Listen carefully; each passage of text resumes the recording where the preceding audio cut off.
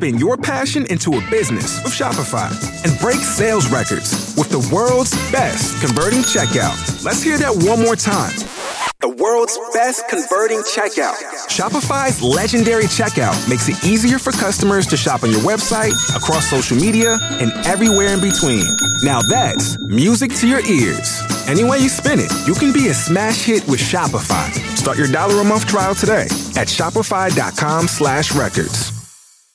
Thank you to everyone who supports this show and all the shows in the Major Spoilers Podcast Network. If you're not already, you can become a Major Spoilers member by signing up at patreon.com/Major Spoilers. And listen, we understand maybe you don't have a whole lot of money that you can contribute each month, but maybe you can be like Nicholas, who is our newest $1 patron. So we ended up with one new patron this week, and it's Nicholas, and all he's doing is $1 a month. That's great. If we had 1,000 of you, 2,000 of you, 10,000 of you all doing $1 a month, we would be sitting pretty, and we'd be able to do a lot more stuff and entertain you even more. So go find out how you can kick in your buck and have your voice read or your name be read here on the show. Not that your voice be read. I don't even know how your voice would be read. But anyway, you could have that here on the show. Patreon.com/Major Spoilers.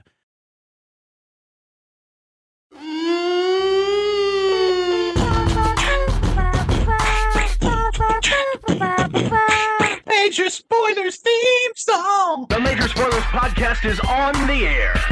On the air. The Major Spoilers Podcast is on the air. On the air. Podcast.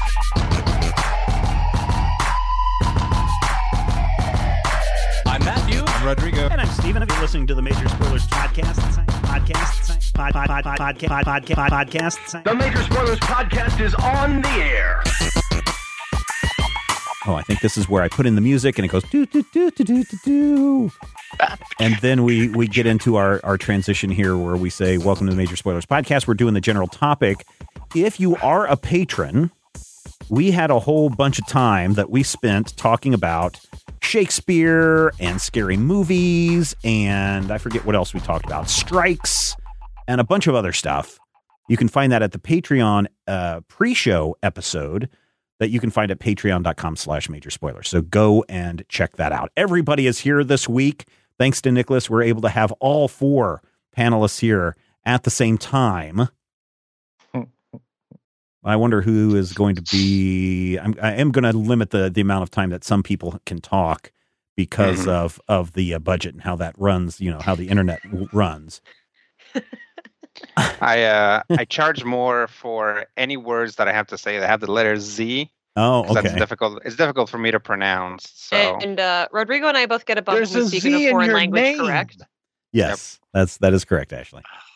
hey, So I had a crazy dream. Does Klingon count? I had a crazy dream, and it was something really weird. But like all the Ted Lasso characters were there, and there was also the guy who plays Doc Ock, and also the bad guy that tries to steal Indiana Alfred Jones's Molina? Alfred Molina was also in there. He was kind of the heavy bad guy, and it was just like, you guys don't need to be. You shouldn't trust him. And so, like the tall blonde woman from Ted Lasso, I forget what her name is. The Shame Lady from Game of Thrones? Yeah, is that who that is? Not her name, but that's the only thing I've seen. Yeah, she's Shame. Oh, wow. Shame. Oh, She's wow. a Shame Nun. Okay, so the Shame I should learn Nun. her name because she's actually fabulous. But So she's the Shame Nun and Alfred Molina were talking about working on some kind of research paper together. And I was like, no, you need to stay away from Alfred Molina. He's the bad guy. He's really doing the bad stuff here in this storyline of whatever my dream was. And then the man who is the assistant on the show, the business side of the show, they're like, oh, he would be really great to write this paper about Shakespeare. And then he just kind of turns to the both of them and he says, or what if I write a paper on how really it was Black Widow who turned the United States against Captain America in that Iron Man movie? oh. And that was really weird. So what do you think? Do you think that Black Widow in a what if universe, Black Widow would kind of turn on Steve Rogers, Captain America, to position him as an enemy of the state to advance her communist Soviet agenda? Would that make an interesting story or no? In the what if universe? In the what if, sure. I think you don't even have to look at fictional stories or Elseworlds or what ifs to have a Black Widow that's playing both sides, right? Mm-hmm. That there's a lot of comics and even some shows. I want to say that what is it? The Avengers show that came out after the Avengers, the cartoon show, spends a lot of heroes. Yeah, it spends some time kind of doing the is Black Widow actually bad stuff. Mm-hmm. Yeah, I don't know. It's just a really freaky dream that it was like, wow, you guys are mixing in all of my pop cultures into one crazy dream. Stop that. And then I woke up and had to go throw up. Why did you have to go throw up? So I made the mistake of saying, hey, I'm still young. I can eat whatever the heck I want. So Damn it. Haven't I taught you anything? I will go and I will eat some Taco Bell, and I will have 2 chalupas and a regular soft taco. And then when I get home, oh, look, there's a whole container of little chocolate mini donuts that my wife had bought. I will eat 4 of those, not 4 containers, but 4 of those donuts. And then, oh, here's a Jolly Rancher. I remember Jolly Ranchers. I shall also eat a Jolly Rancher. And then I washed it all down with, and then my wife, strawberry. No. Then for dinner, my wife made some au jus, the roast beef with the au jus sauce. And of course, au jus sauce is French, I believe, Ashley, for just grease and fat. It's literally with juice. Yeah. And so just imagine all of that stuff sloshing around in your belly, and you wake up at 2 a.m. and you're like, oh, something doesn't feel right. And so then it all came back up. Yeah, I like how. I forgot the coup de grace on this this day of never forget. Flaming hot Cheetos. Nice. Oh, good Lord. Yeah. Why? Now, of course, this is spread out over like an 8-hour period, but still. Even said, respect my digestive tract. I think not. I kind of felt like beer and some Metamucil. Yeah. Ashley and Rodrigo probably won't get this unless they are fans of the Old Little Rascals. But there was a couple of times in the Old Little Rascals where they would go crazy and eat crazy stuff like that, and they'd end up at the doctor, and the doctor would slide this X-ray machine in front of their stomach, and it would be like the hot dog and the cupcake are having a fight with one another. Sitting there completely, completely whole. Yeah, and so that was my waking up after my Captain America dream, going, "Oh, this is not good." Well, that's why you had the dream. I don't think so, but maybe upset your tummy. No, literally, you can't eat like you're 16 anymore.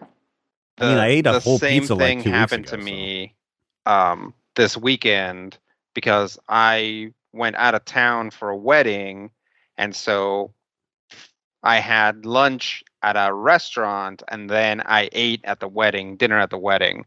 So I was tired, and I would try to go to sleep, and all that would happen is my stomach felt like a brick, and everybody was really concerned about whether a new person in town was going to be upsetting to the avatar. Like, everybody was like, you better not let Cora see this guy. And I'm like, why does that matter? And they're like, you just don't let her see him. She's really upset at him. And I'd like wake up and I'd be like, that is weird. Okay, I'm just going to try to sleep again. And I would go back to sleep, and I would just land right back in that dream. And they'd be like, I think he's over there, and I think Cora's coming. And I'm like, Jesus, just calm down, everybody. Yeah. Are you excited, Rodrigo, for the Legend of Korra RPG or no? I'm interested in Or I should say, not Legend of Korra, but it's because it's just Avatar RPG. Yeah. ATLA RPG. Yeah, I'm interested in it, but it's a Powered by the Apocalypse game, I believe, which is fine. I don't have anything against it, but I always hope that if we got any sort of official Avatar RPG, it would be a little crunchier or a little more sort of like tactical combat-y or even abstract combat-y, because Powered by the Apocalypse just kind of cares about different things, right? Yeah. So I'm interested to see how they do it.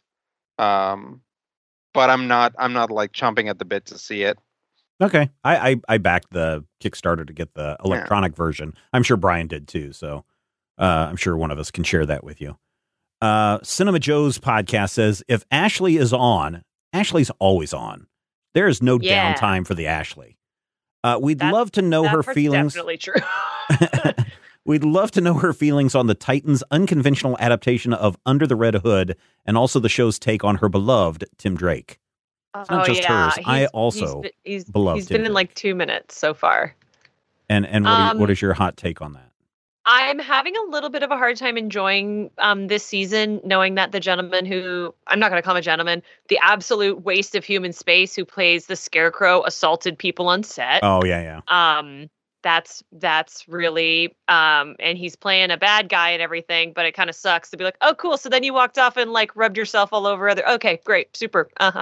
I think I come to a peace with Titans because I understand that it has nothing to do with anything else that happens to be branded Teen Titans. And because Brandon Thwaites is really good, and I can't pull the name of the kid who plays Jason Todd, but I really enjoy his take on Jason Todd. So, Under the Red Hood, I wish it didn't have to do with. I wish it was close. I wish it didn't have to do with Scarecrow because of the unfortunate implications of how that person behaved. I appreciate that they're trying to do something different. What I like about Titans is it really goes out of its way to be like, you are never seeing Batman, you are never seeing Superman, you are never seeing Wonder Woman. It's called Titan. It might as well just be called Dick and His Amazing Friends at this point. But like, what I like about like Ian Glenn playing Batman, for example, is, and he has some awesome scenes as Bruce. There's like some really good scenes with Bruce and Dick this season, but you are never, ever going to see that man in a bat suit. And I really appreciate that because that was a problem that like the Supergirl show had, was they kept having to like not put Superman in it. So by making Batman a little older than we're used to seeing him cinematically, it just sort of, per that type of media, takes it off the table. So other than that, I have really been enjoying this season. And I think it's because it's very Bat family centric. Like they're hitting, it's basically like the Robins stories. It happens very quickly. They do Under the Red Hood in basically a half an episode. Oh wow. which is fine. Yeah, Jason's dead for like 80 whole like I thought the Flash moved fast, but Titans has it outstripped by a country mile. The only thing they're dragging their heels on is Tim has been in maybe 3 whole scenes. So I don't think I can make like a fair judgment on Jay Lycurgo in the role because he's really not got to do much.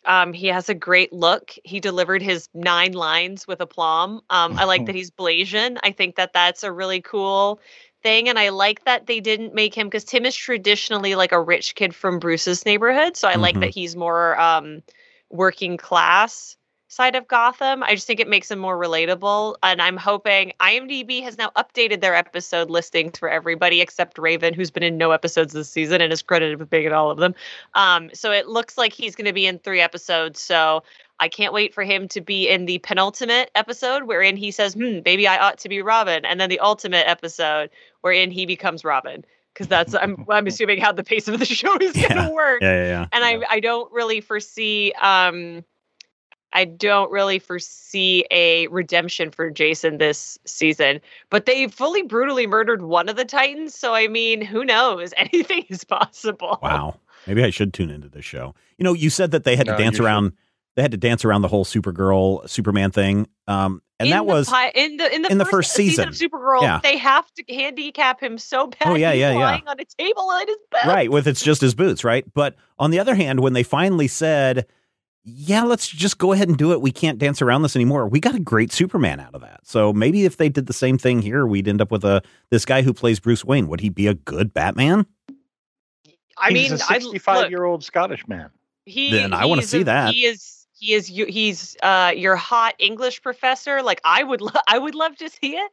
I thought he was a hottie in Game of Thrones, but I don't see Titans doing that.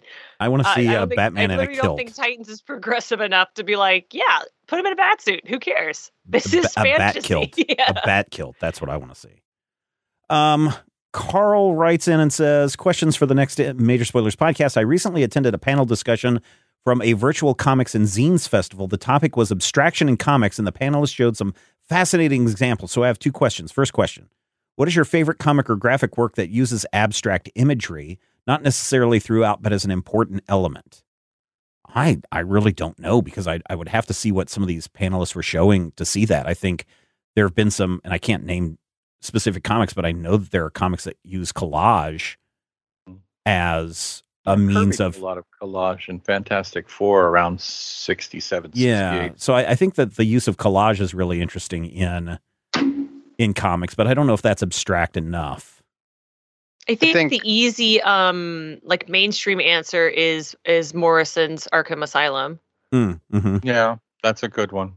I would say Big Numbers, which sadly will probably never ever be finished, but it was from like 89. It was Alan Moore at the peak of his fame and Bill Sienkiewicz, and the 2 issues that got actually printed were just Sienkiewicz going nuts.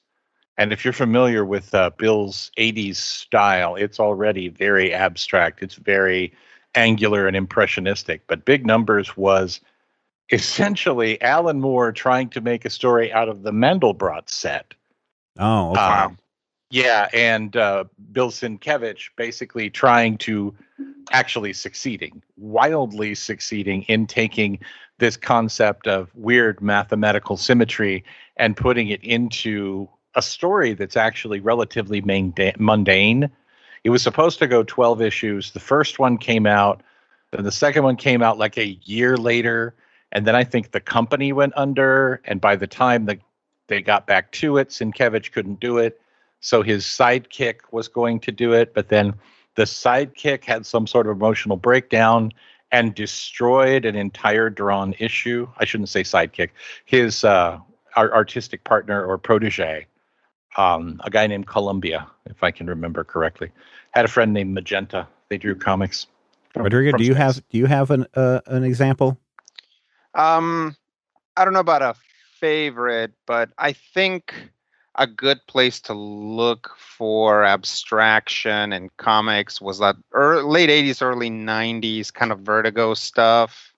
I think, Swamp Thing's got some, Sandman's got some. There's just stories within those things that lend themselves to it, and there will be, panels and panels where like you're not actually looking at anything concrete. Right. You're just, in dreams or looking at swamps or dreamscapes or whatever. That issue-long sex sequence between Swamp Thing and Abby where everything has to be abstract. Yeah. So back in those days, they were really letting those guys do whatever they wanted. And that's what people kind of wanted in their comics. We read, what was that thing where like Batman gets drugged? The one where he gets with the preacher guy and the zombies in the sewers. Yep. Yeah. Oh yeah. Yeah. Batman, so that one has the cult. Yeah. I don't know if it can. I don't know how much like full on abstract stuff it has, but yeah, it definitely has a lot of art that is more evocative of what Batman is feeling rather than here is a guy and here is another guy. Right. Yeah. We're all dead down here. Carl's second question. It's common to make distinctions between high culture and low culture, or between fine art and illustration or graphic design. Do you think that those are valid? Question. So really he has 3 questions here. So Valid. I think it's valid. I think it's valid. I think that it's valid, but it's also archaic. I feel like it kind of falls into like I think it comes across as somewhat elitist, but at least when you couch something in a high culture or low culture, it kind of defines what your expectations are. So if you're using it to help define what an expectations are, just like we say a genre, right? So if we say action or Western or, mystery, we know what to expect when we go into that stuff. So I think when you use high culture, low culture, or fine art and graphic design, I think those are valid in helping you determine what your expectations are when you go into it. I don't think it's valid to say that comic books are low culture and Rembrandt paintings are high culture. But comic books have always been low culture. I mean, they're literally disposable. But to use it, but in that case, then it becomes a derogatory term, right? Right. And I think that's part of it. I mean, if you look at things from when we were kids. Reading comic books was, for instance, one of the reasons that we were shown that Gilligan, for instance, was childlike and not as intelligent as the other characters on the island. I mean, when you look at least for me, modern culture and the way things have been, things have all become, it's about IP now. It's about mashups. It's about recognizable properties. I feel like the actual lines, the conceptual barriers that used to be between the high culture of Mrs. Howell and the low culture of Gilligan aren't really there anymore. And the divisions are really more symbolic. They're more for a point. But they're not necessarily about aesthetic choices. They're about, right. I don't like capes and tights. I feel like that's saying, that is saying I don't like everything being this, but it can also be taken as saying that's played out, that's tired, that's childish. Well, it's low culture. And I look at it from the standpoint of at least you go into what to expect. So if someone said, "Oh, this is some really highbrow humor," or "This is lowbrow humor," you know that in the highbrow you will have some comment along, and then some gas passed out of his buttocks, and then on the low culture it'll be like, "Yeah, he ripped a big old fart," and and you can kind of you use that as kind of a delineation to kind of know what you're expecting to go in there, but. Sure. So I think from that point it's valid, but I also think that unfortunately it gets used in a derogatory way. Rodrigo, do you want to weigh in? Sure. It's interesting that you touched on it being derogatory because I don't think there's a way that it ever isn't derogatory. It's real interesting because I think that most of the time high culture and low culture is mostly used to differentiate basically rich people and poor people, and the things that rich people like and the things that poor people like. But in the United States, everybody fancies themselves like a underdog scrapper. Like you look at the richest people that live in the United States, they'll think of themselves as underdog scrappers, right? It's like even though they have billions of dollars. So high culture and low culture is inscrutable in the US because the majority of people say they want low culture. So low culture is has become huge. That's where comic book movies come from, right? That's where reality TV comes from. All this stuff that's very popular, it's for the masses. It's all for the masses. And that makes high culture just like this small sliver of people that maybe tune into Will Shortz's stuff on NPR where he talks about doing the New York Times crossword or whatever, and they use Yuli for the vowels. Yeah, it just kind of leaves these high culture slivers around that some people are into, but chances are those same people are into a lot of quote unquote low culture stuff because that's by far that's I think what is dominant in the United States. There was a time when you had the upper crust and the lower crust, and they watched and experienced different things, but now the majority of people enjoy what really used to be lowbrow stuff, but the term is almost useless now. Yeah. Except it's going baked into it to have elitism as part of. I mean, when you look at it, it's almost a breakdown from aristocratic culture.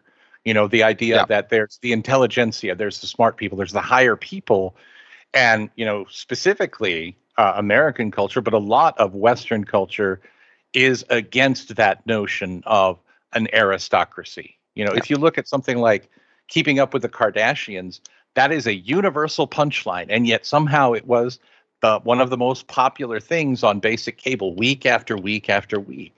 People, you say, oh, well, they're overexposed and all of this blah-bitty-blue, but millions of people are still watching it. I mean, Keeping Up with the Kardashians is a magnificent example of this thing that is considered very lowbrow, and yet we are tuning into the thing that is the closest America has to an aristocracy, right? To very wealthy, just born wealthy people just kind of going about their very expensive days. Yeah. Then, of course, you can bringing this back around to our pre-show. There's also Shakespeare, which did cross the line. Ashley, you've been studying some German. There's also this idea of the High Deutsch and the Low Deutsch. At least whenever I was learning German in college, that the High Deutsch was the more proper, formal way of speaking German, and then there was the lower with way your of Z's speaking. and your And your then errors. and then you have the lower Deutsch or the lower German, which was more slang terms and that kind of stuff that was brought in. So while there, at least in my opinion at the time, there was not a, turning someone's nose down at someone that spoke the low German.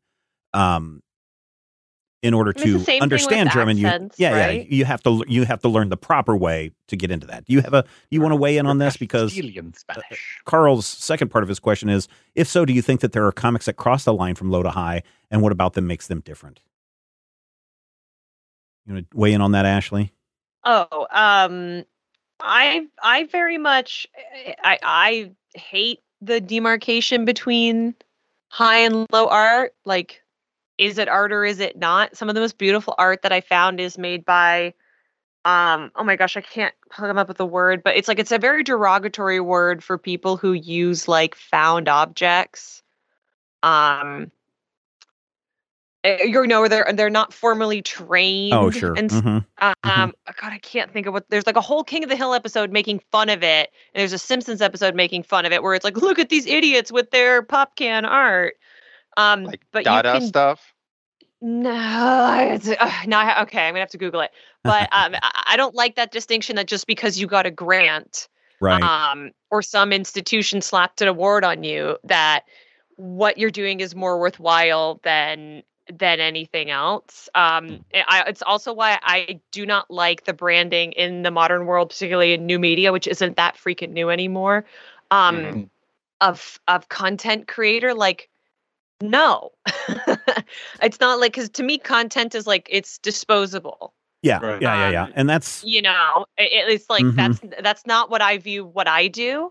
And so I don't like that label. So like, if it's art and it is made with the intention of expressing something, it's art, period. I don't care where it is, what the medium is. Art is art. If it makes you feel something, it's worthwhile. And sometimes that is in the Louvre, and sometimes that is painted on a wall in South Central. And I think both are equally valid and equally important. Now I'm going to get off my soapbox. Sure. And Google this term for an artist. Is it mom and pop art? Is it mom and pop art? Because that was the 13th episode of the 10th season. It's called Outsider Art. Okay. Oh, yeah. It's like they make it seem like some hillbilly came down from the Appalachians with a glass on a stick, and it's so artistic because he's so innocent that he couldn't possibly put any thought, and it just happened to be beautiful. Like it makes me so angry. I watched another one of those video essays on YouTube where someone was, maybe being a little bit too much crawl up his own butt kind of thoughts, but he was defending Martin Scorsese's semi-attack on Marvel movies as, not movies, no time not for cinema. That. Or I know, like right? Spielberg talking about Netflix and then taking a huge deal with Apple TV. Like, you're old, I get it. Right, no, and it's not necessarily about change, but it kind of goes into this idea of this elitism of culture that, if you're a cinemaphile, then you look at movies as this art, this high thing that you want to attain, as opposed to, from what Scorsese's essay was apparently trying to say, that movies have just become this disposable wasteland of anything goes just to amuse the masses. And, I think that you can have art that is both of those things and can cross all of those lines. I think, as I said, it's derogatory, but I really think that if you were to say if you think about it in film genre, I think that helps you understand what you're going in and what you're expecting. Ashley and I used the term earlier, A24 film. Well, but for our language, we know what to expect when we say an A24 film. Whereas, whatever. But one of the things that essay goes into that I wanted to bring back around was, are you a content creator or are you an artist? And this guy was like, well, if you're making true cinema, then you are an artist. And if you're not, if you're just doing stuff for Netflix, then you're just a content creator. I hate that. Yeah, it's ridiculous, and it's pretty useless, right? It's a useless distinction, and it becomes more useless as we move forward and as more and more stuff comes out for streaming. You can have more useful classifications, like an A24 film is much more useful than high art and low art, right?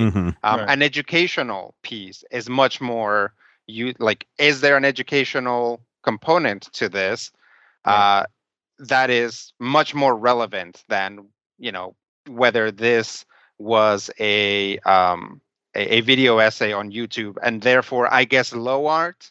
Yeah, right. That's kind of the irony there, right? A documentary actually shot on like actual cellulose and thus high art. Matthew, didn't you and I have this discussion last week on Dueling Review pre-show or post-show about Christopher Nolan and how he only believes that stuff that's a movie should be shot on film, and you should only see movies in the movie theater, and you're wasting your time, and you are a heathen if you watch it on television or on an iPad. I think we had that conversation last week.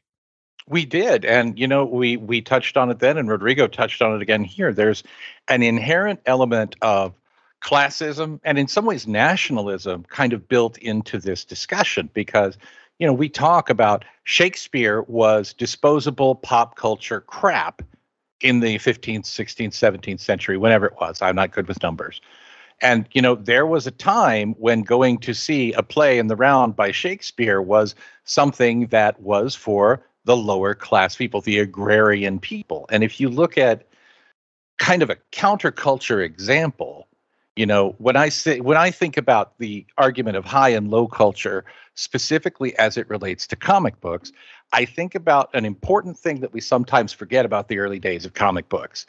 And that is the fact that Stan Lee was born Stanley Lieber, and Max Gaines was born Maxwell Ginsberg, and Jack Kirby was Jacob Kurtzberg. And a lot of these people were in the comic industry building everything that we know in comic books from the ground up, partly because of the disproportional influence of Jewish creators who couldn't get jobs in the quote unquote real arts. So when you look at a guy like Jack Kirby, Jack Kirby changed his name, first of all, so that people would not go, hey, we can't hire this Jewish guy. Well, but no, he also changed it because he was embarrassed to write comics, and he wanted to save Stanley Lieber for his quote unquote real writing.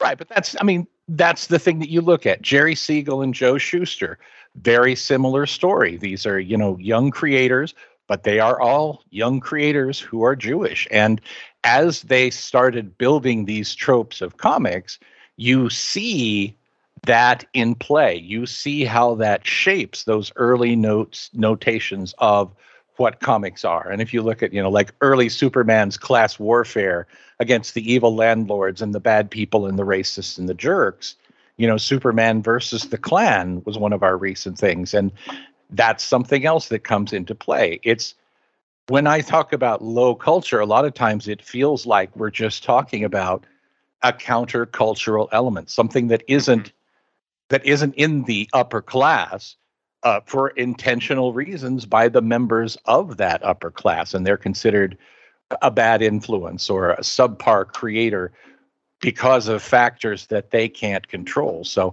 I don't feel like comics do cross the line from low to high, to address Carl's question, simply because at that point I feel like I'm validating a system that is, as I've said, archaic, no longer meaningful, and in a lot of ways damaging both to the art and to the psychological, wellness of the people reading the books and watching the movies and watching the TV shows. So, at that said, I think there are comic books that are absolutely high art, but that I think is a separate argument. They're still, most of the time stapled paper pamphlets that cost, a couple of bucks. We hope you've enjoyed our conversation this week on NPR's comic book discussion forums.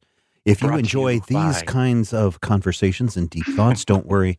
we have even more deep thoughts coming your way this week, thanks to all of our fine fans over in our Discord server who took the time to craft very well thought out questions for this week's show, such as this one from Jarmo, who says, what, in your opinion, are the main reasons live-action adaptations from animated properties, usually from Japan, but also older Western-made, fail to reach the popularity and acclaim of the original?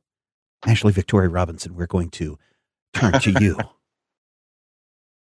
I'm trying to decide because there's only 2 female voices on NPR if I'm going to go for the soprano or if I'm going to go for the alto options. Go for the alto. I want to hear it. Oh, don't worry. We can go the other end on this show as well because these crazy knuckleheads over in Discord decided to get into a whole thing of how the word color is supposed to be spelled with a U or without a U, and they started asking a bunch of silly questions that involved favorite vowels and whatnot. So we also didn't forget about those people as well. Color. So just like it looks, color. You don't have too much time on your hands. Favorite I know, right? vowel. Is it the inability to understand what made a good story from the get-go, cultural detachment of the subject matter, the way and how they are produced, lack of vision, or is it just they already peaked and there's no mainstream audience to be found?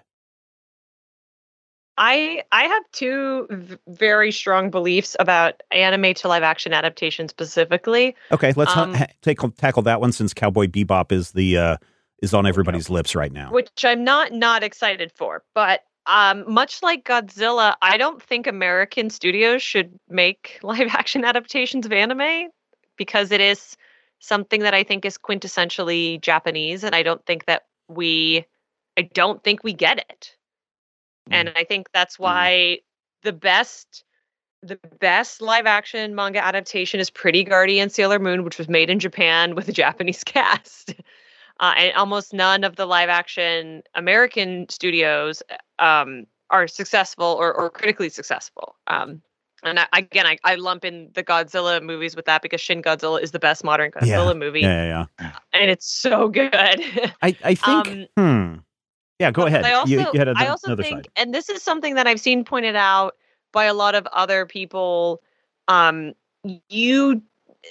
big thing about making anime, right, is the economy of panels and where you choose to spend your money, and that is what gives anime its distinctive style and the mood. And when you think of something like My Hero Academia, where even if it's the UA Sports Festival, if it's Todoroki and Midoriya and they are facing down, there will be 15 whole seconds of a still panel of each of them as the camera, quote unquote, moves around them.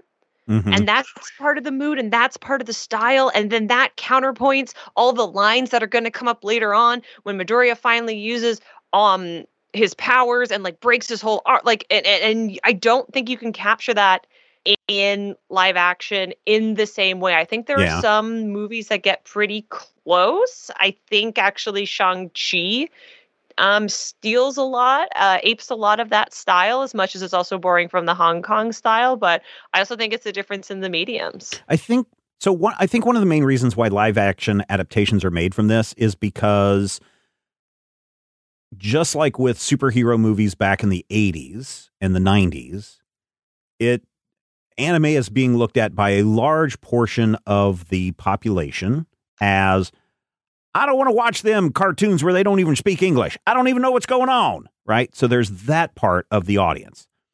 Very much like if you were then to take that and turn it into a live adaptation, they'll be like, oh, this is the greatest thing in the world. And then you say, well, this is based on an anime called Cowboy Bebop. They're like, how about that?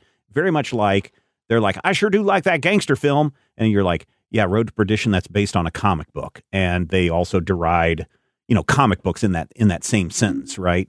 So I think that, and I'm not saying that that's the right way to approach it, but I think that the execs look at this and say, nobody takes, just like comic books, like we were talking about a minute ago, nobody takes the anime seriously.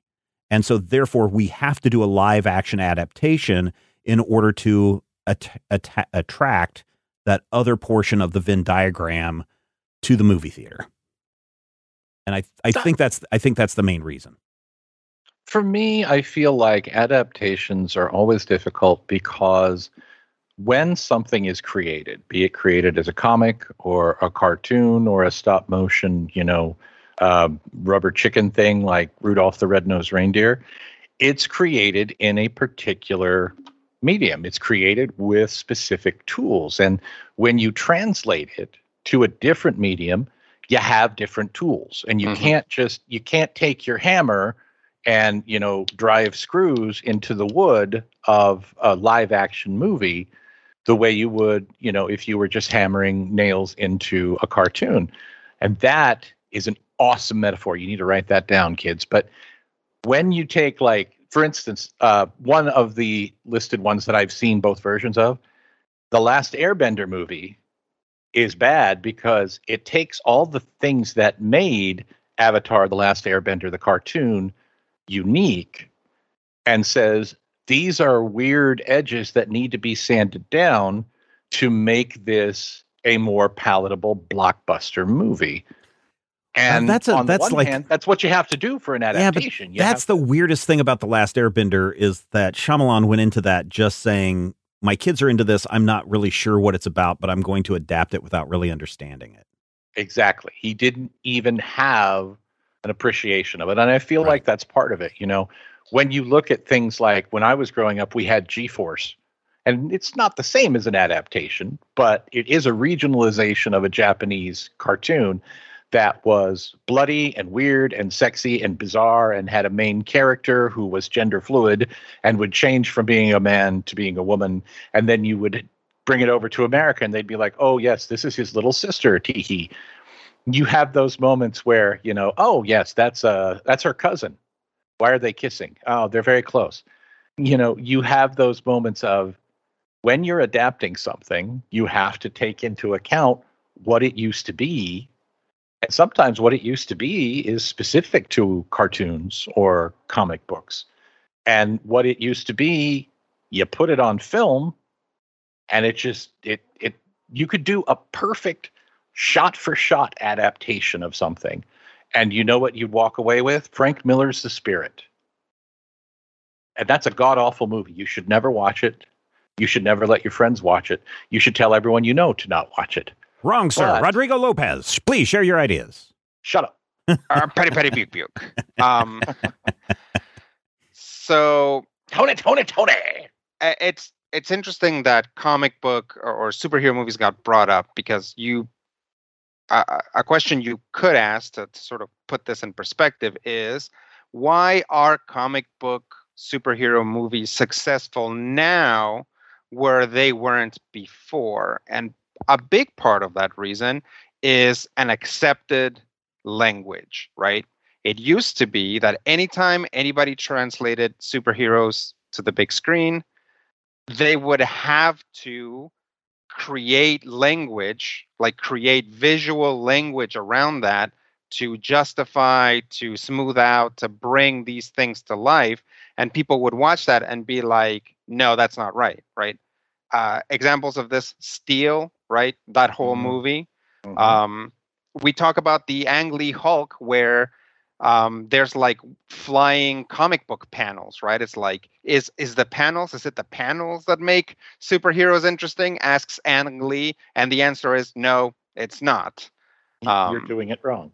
Yeah. So then we get to, I would say, two movies that brought us here are definitely Blade and its sequels and The Matrix, showing us kind of how to do big special effects kinetic action, right? Blade essentially writing down the Bible of how you do a superhero adaptation, and The Matrix giving us all of those special effects tricks to make somebody hanging from a wire actually look kinetic, right? And again, Hong Kong was doing this 1,000 years ago, but you need to translate that, not from Chinese to English, but from Hong Kong media to American media, right? Now that all that stuff is translated, you can just pop out a superhero movie like Marvel has been doing, and you don't have to worry about that stuff anymore. We already know what superheroes look like, what they're capable of, how they move, how a superhero movie should move, etc. So obviously anime is not a genre, but a huge collection of genres, but it has language in common, visual language in common. The day somebody finally cracks it and manages to make either a decent bubblegum crisis or a decent Your Lie in April movie or whatever, the floodgates will open and people will start accepting anime movies in that sense, or at least particular wedges or genres of anime stuff. Mm-hmm. J. Michael T. says, the Unspooled podcast discussed this briefly, but I thought it was an interesting question. Which is more influential to pop culture, Roadrunner or Mickey Mouse? Depends on what you mean by influential. Well, influential to pop culture. My answer would definitely be Mickey Mouse. And when you say influential, I think you have to look at the overall history. Now, J. Michael T. says his opinion, Roadrunner, because the characters had personalities and were involved in scenarios that have influenced pop culture across movies, TV shows, whereas Mickey Mouse has been diluted to a global property that mostly exists to represent the Disney Corporation and has to be bland and risk-averse. I would say it's just the opposite of that, right? Mickey Mouse came out long before Roadrunner and really kind of reshaped animation and pop culture ever since then. Without Mickey Mouse, you wouldn't have the Looney Tunes. Without Mickey Mouse, you wouldn't have had Snow White and the Seven Dwarfs. Without Mickey Mouse, you wouldn't have theme parks and live action motion pictures. You wouldn't have built an empire that literally owns everything that you love. Marvel, Disney, Star Wars, all of these kinds of things. Yeah, The Simpsons, Alien, Buffy now. So when you look at it, I think Mickey Mouse is more influential because of what it has led to. And even though Disney may be a huge media conglomerate that owns everything, we wouldn't have the Shang-Chi movie if it wasn't for Mickey Mouse at this point. So I'm gonna argue Mickey Mouse. Anybody else agree, disagree?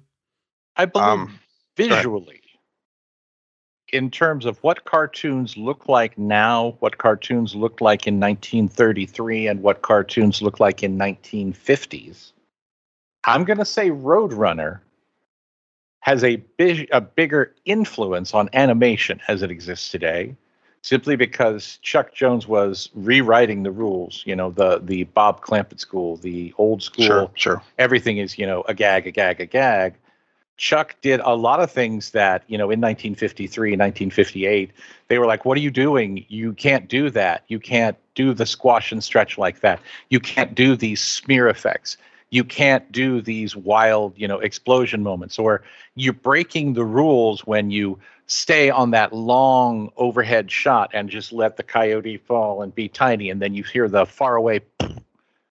All of those things have influenced the visual lexicon of animation in ways that I don't necessarily feel that Walt Disney's work or, any of those dudes' work on those Disney cartoons does, because those cartoons are now antiques.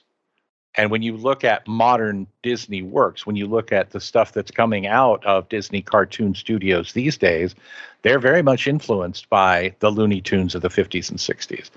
And, all of the modern Looney Tunes is just basically built on McKimson and Chuck Jones and a couple of other guys in there. But I understand Steven's point. I would also point out that, Steven loves Disney a lot.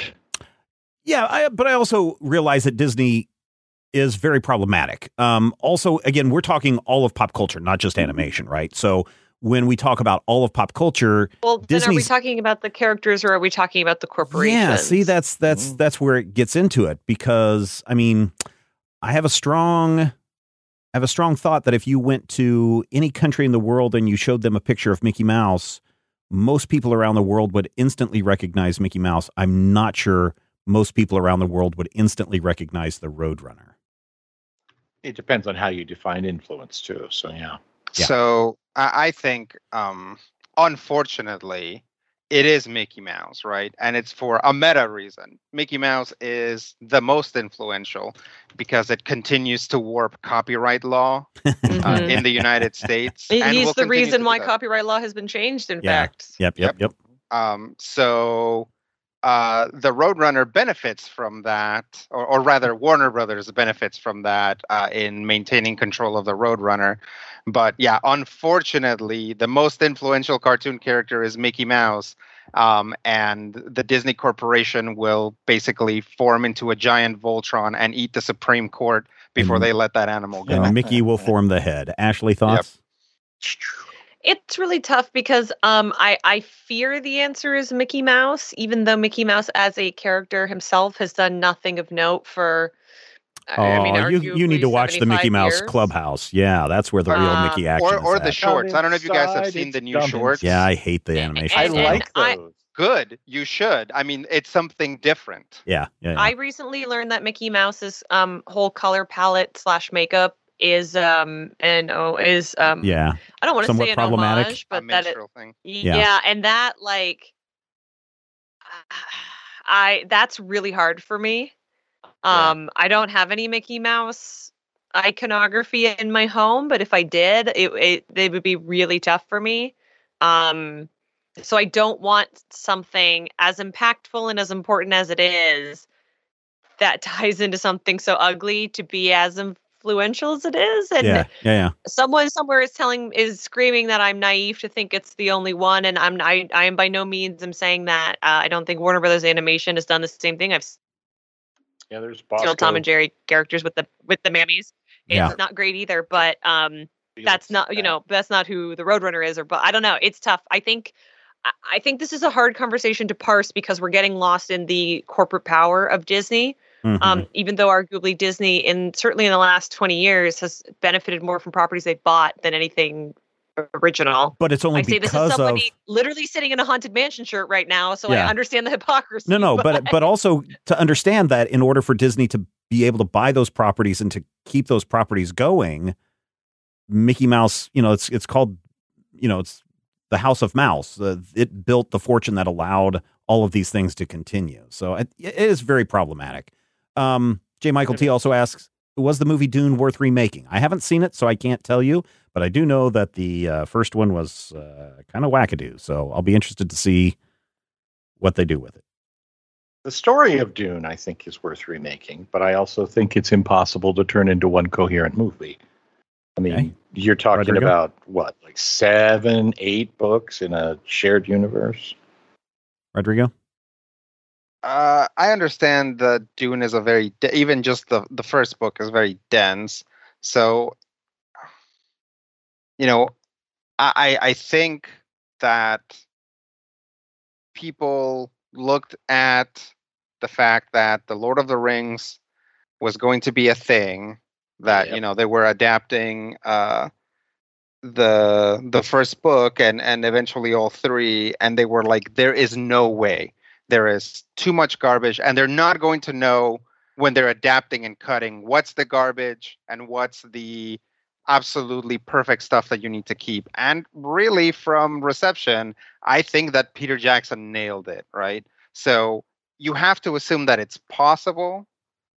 It just takes somebody who both understands the text and knows what the chaff is, when it comes to an adaptation, even though it might be enjoyable. Tom Bombadil. What of Tom Bombadil? That is absolutely it, right? People love Tom Bombadil, and they cut it out of the movie, and people are like, oh, they cut out Tom Bombadil. Oh, well, I'm going to watch this extended edition of The Lord of the Rings again, Oh, Ashley's like, being people called still out. love a it. rubbish character. Yeah, nobody didn't watch The Lord of the Rings because they were mad about Tom Bombadil, right? So... Yeah. Ashley, thoughts on Dune without going into your love for Tom Bombadil? The best part about the Tom Bombadil scene is that all the hobbits lay naked together in the grass, and I think that's very funny every time. I couldn't go see the screening I got invited to for Dune, which makes me sad. So I'm going to have to see it on my home screen like everyone else. I don't know, because there's a lot of big stories like that, right? Like, I kind of think you can't tell a King Arthur story on film unless it is something as specific as the Green Knight. And certainly giving him lightsabers is a choice. And I wonder, having only finished reading Dune last year, I wonder if it is too much and too complicated, but I'm excited to see them try. Because even that made-for-TV movie where James McAvoy turned into a bunch of worms was like not entertaining. Mm-hmm. Yeah, see, there you go. All right. I don't understand this question. What happened to Mark Waid? He's working over at Marvel. He's doing some stuff for DC. He's doing just fine. Yeah. He's also got winning award. Yeah, he's also got a class that you can take from him on writing comics. He does it only like once every 3 months or something like that. But he'll pop up through Comics Portal. I believe so. I haven't taken. I'd be very interested in it, but my understanding it's a live event, and I can't make the live events. So there you go. Let's see. These are really great questions, you guys.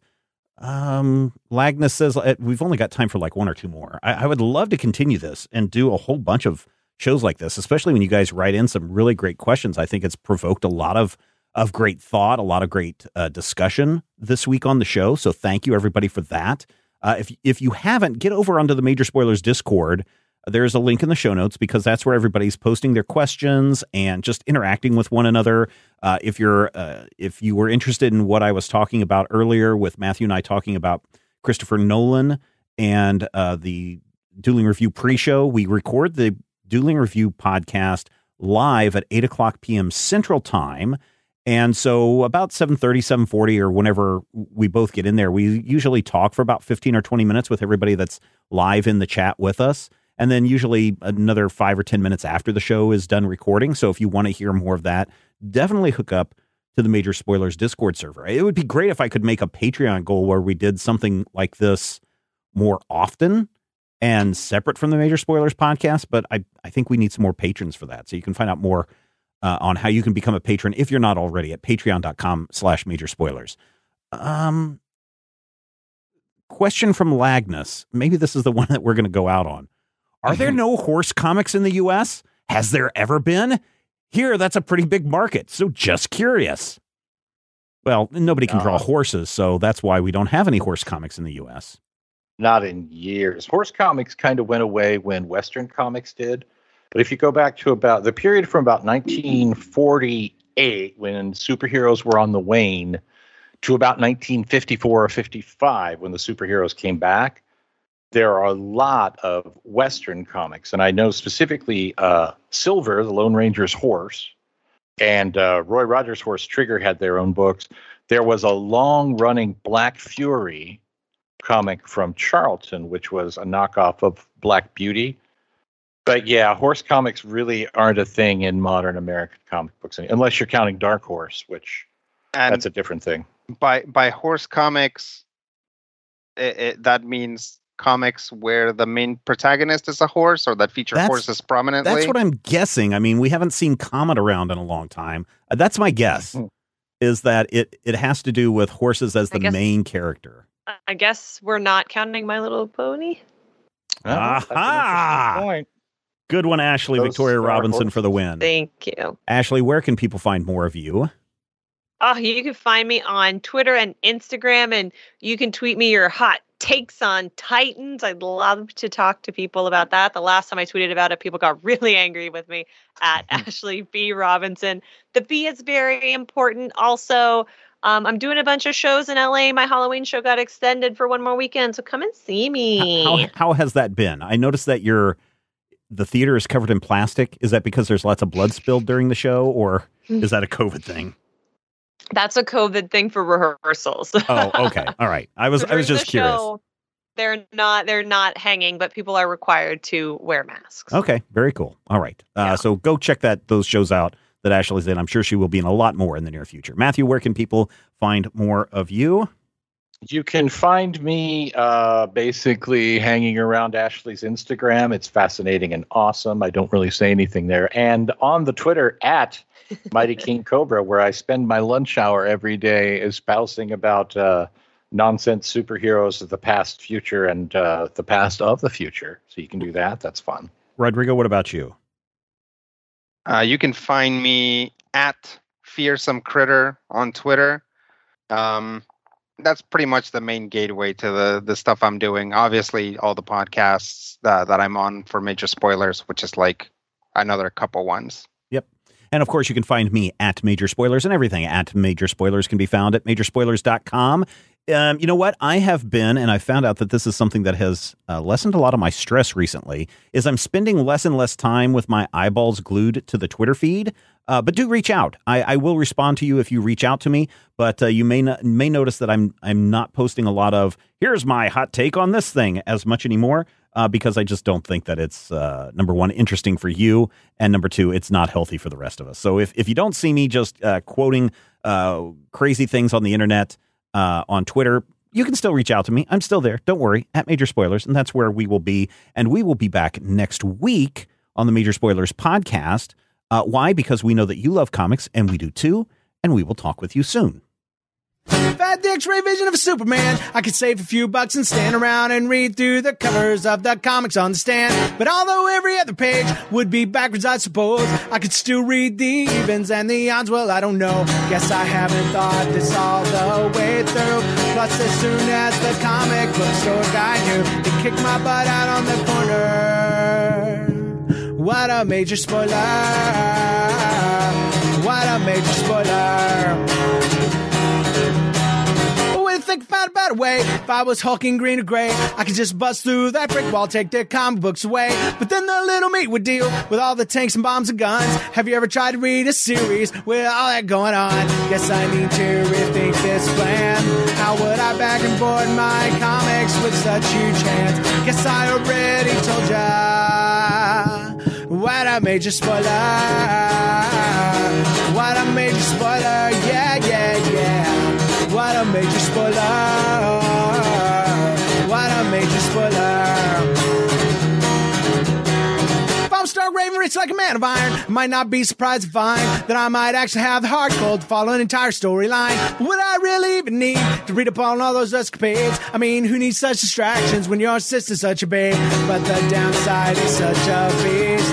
Being shot up in a fun bee in the Middle East with a gang sign throwing soldier.